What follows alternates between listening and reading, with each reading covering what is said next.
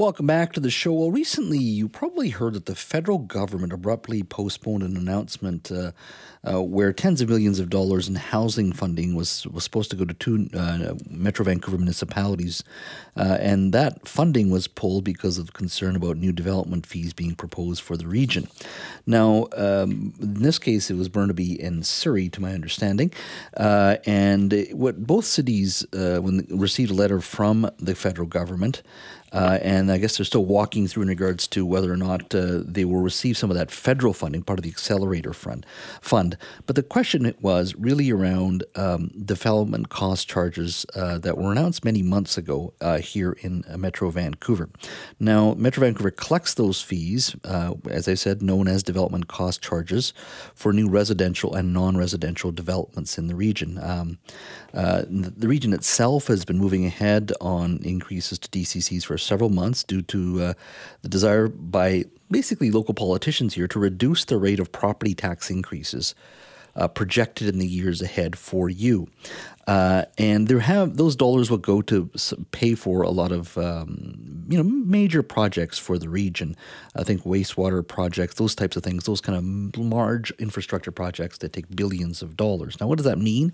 Well, once the overall costs are fully implemented, to my understanding, basically to build a condo, those development cost fees would go from $11,360 to $14,567 for apartments, and from $18,506 to $24,106 for a single family lot. Well, joining me now to talk a little bit about this issue, because it is an issue, not just because of what transpired with the federal government, at least walking away from an announcement, but yesterday, during question period, BC United leader Kevin Falcon also committed to scrapping the tripling of building fees, as he called it.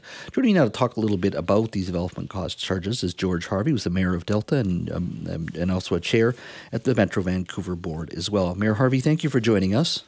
Well, thank you for the opportunity. Sorry for the long intro, but I think it's important our audience understand these development cost charges, and if you'll do a good job of explaining them as well. But I wanted to sort of lay the groundwork for the conversation. So based on what we've heard from not too long ago in regards to Burnaby and Surrey, but also what Mr. Falcon announced yesterday about getting rid of these DCCs, walk me through why you think DCCs are important. Here, Jazz, our region is expected to grow by over 1 million people over the next 30 years. Metro Vancouver requires $11.5 billion in growth-related water and liquid waste infrastructure to ensure current and future residents of Metro Vancouver can flush their toilets, take a shower, and have drinking water. Jazz, the question is, who is going to pay for our much-needed infrastructure growth?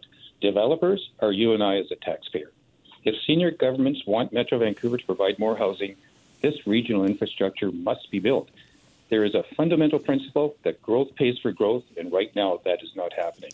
Existing taxpayers are being expected to subsidize for-profit developers, and in my opinion, that is wrong. Mm-hmm. And as chair, we anticipate receiving a report from staff on the subject for board discussion at the end of this month.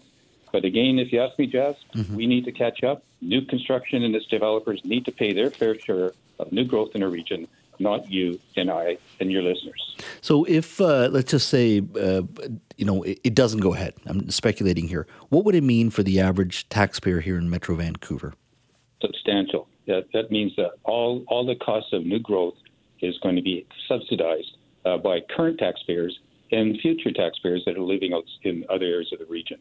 So it'll be a very, very massive impact on our residential tax base. And, those are people that live in homes for 40, 50 years, and they're still paying a portion. And I think that's unfair. And I've heard that if those development cost charges were eliminated, would it be, I've heard talk of even a 52% increase in property taxes. I've seen some of the figures, but I really want to have more data, but it's going to be substantial. But the question is, Jazz, is it fair? I mean, are we supposed to, is the general public and taxpayers, are they supposed to subsidize for-profit developers? And I'd say no. Mm-hmm. Now, there was obviously announcement of the removal of GST being imposed on new apartment buildings, new rentals. And developers have already said by implementing these DCCs, half of those savings for developers are lost. And I think that may have been part of the decision by the federal government to walk away from this big high-profile announcement for Surrey and Burnaby. Are other regions doing this, or is this something new in regards to DCCs for Metro Vancouver? What we are proposing is common right across Canada. I was back in Ottawa when we heard of the pullback off a tweet. I was very concerned about that, and I talked directly to the minister after. And what I asked him to do was to have his staff meet with our staff in Ottawa that were there to explain our DCC program. And I think you already know Burnaby and Surrey did receive that. I'm just curious. So in this case, do you worry that this is going to turn into a political football then? To me, it's a political volleyball game right now. Unfortunately, Metro Vancouver is in the middle of this because of the fact that we are applying, and we will have to apply to the province for approval of DCC charges. And so walk me through here. Is this the discussion would be a one-time discussion with the entire region, or does each community have to walk through the DCC charges through council and vote council by council? DCC charges are twofold. One is for local governments.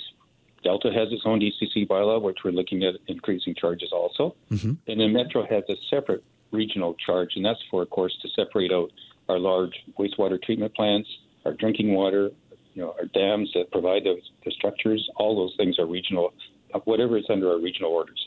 So there's two times regional taxes, Metro Vancouver taxes, and also local government DCC charges. So you've talked about wastewater treatment plants. Can you walk through some of the specific projects you're working as a region to rebuild or to start anew? What kind of projects are we talking about here that you wish to use those dollars for?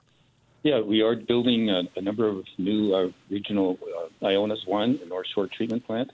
But I just want to step back a bit because there was a comment with regards to Metro and a bit of criticism on our financial tasks that we do. But after I became chair, I did strike a financial plan task force, and we were able to work together with our staff, and we are deferring about $650 million of lower risk projects beyond the 5-year financial plan. And then I've just established another financial task force to look at the Iona sewage treatment plant cost projections and also the North Shore wastewater treatment plant projections. So as a board, and under myself as chair and the vice chair, we are taking the steps to make sure that we're as fiscally prudent as possible.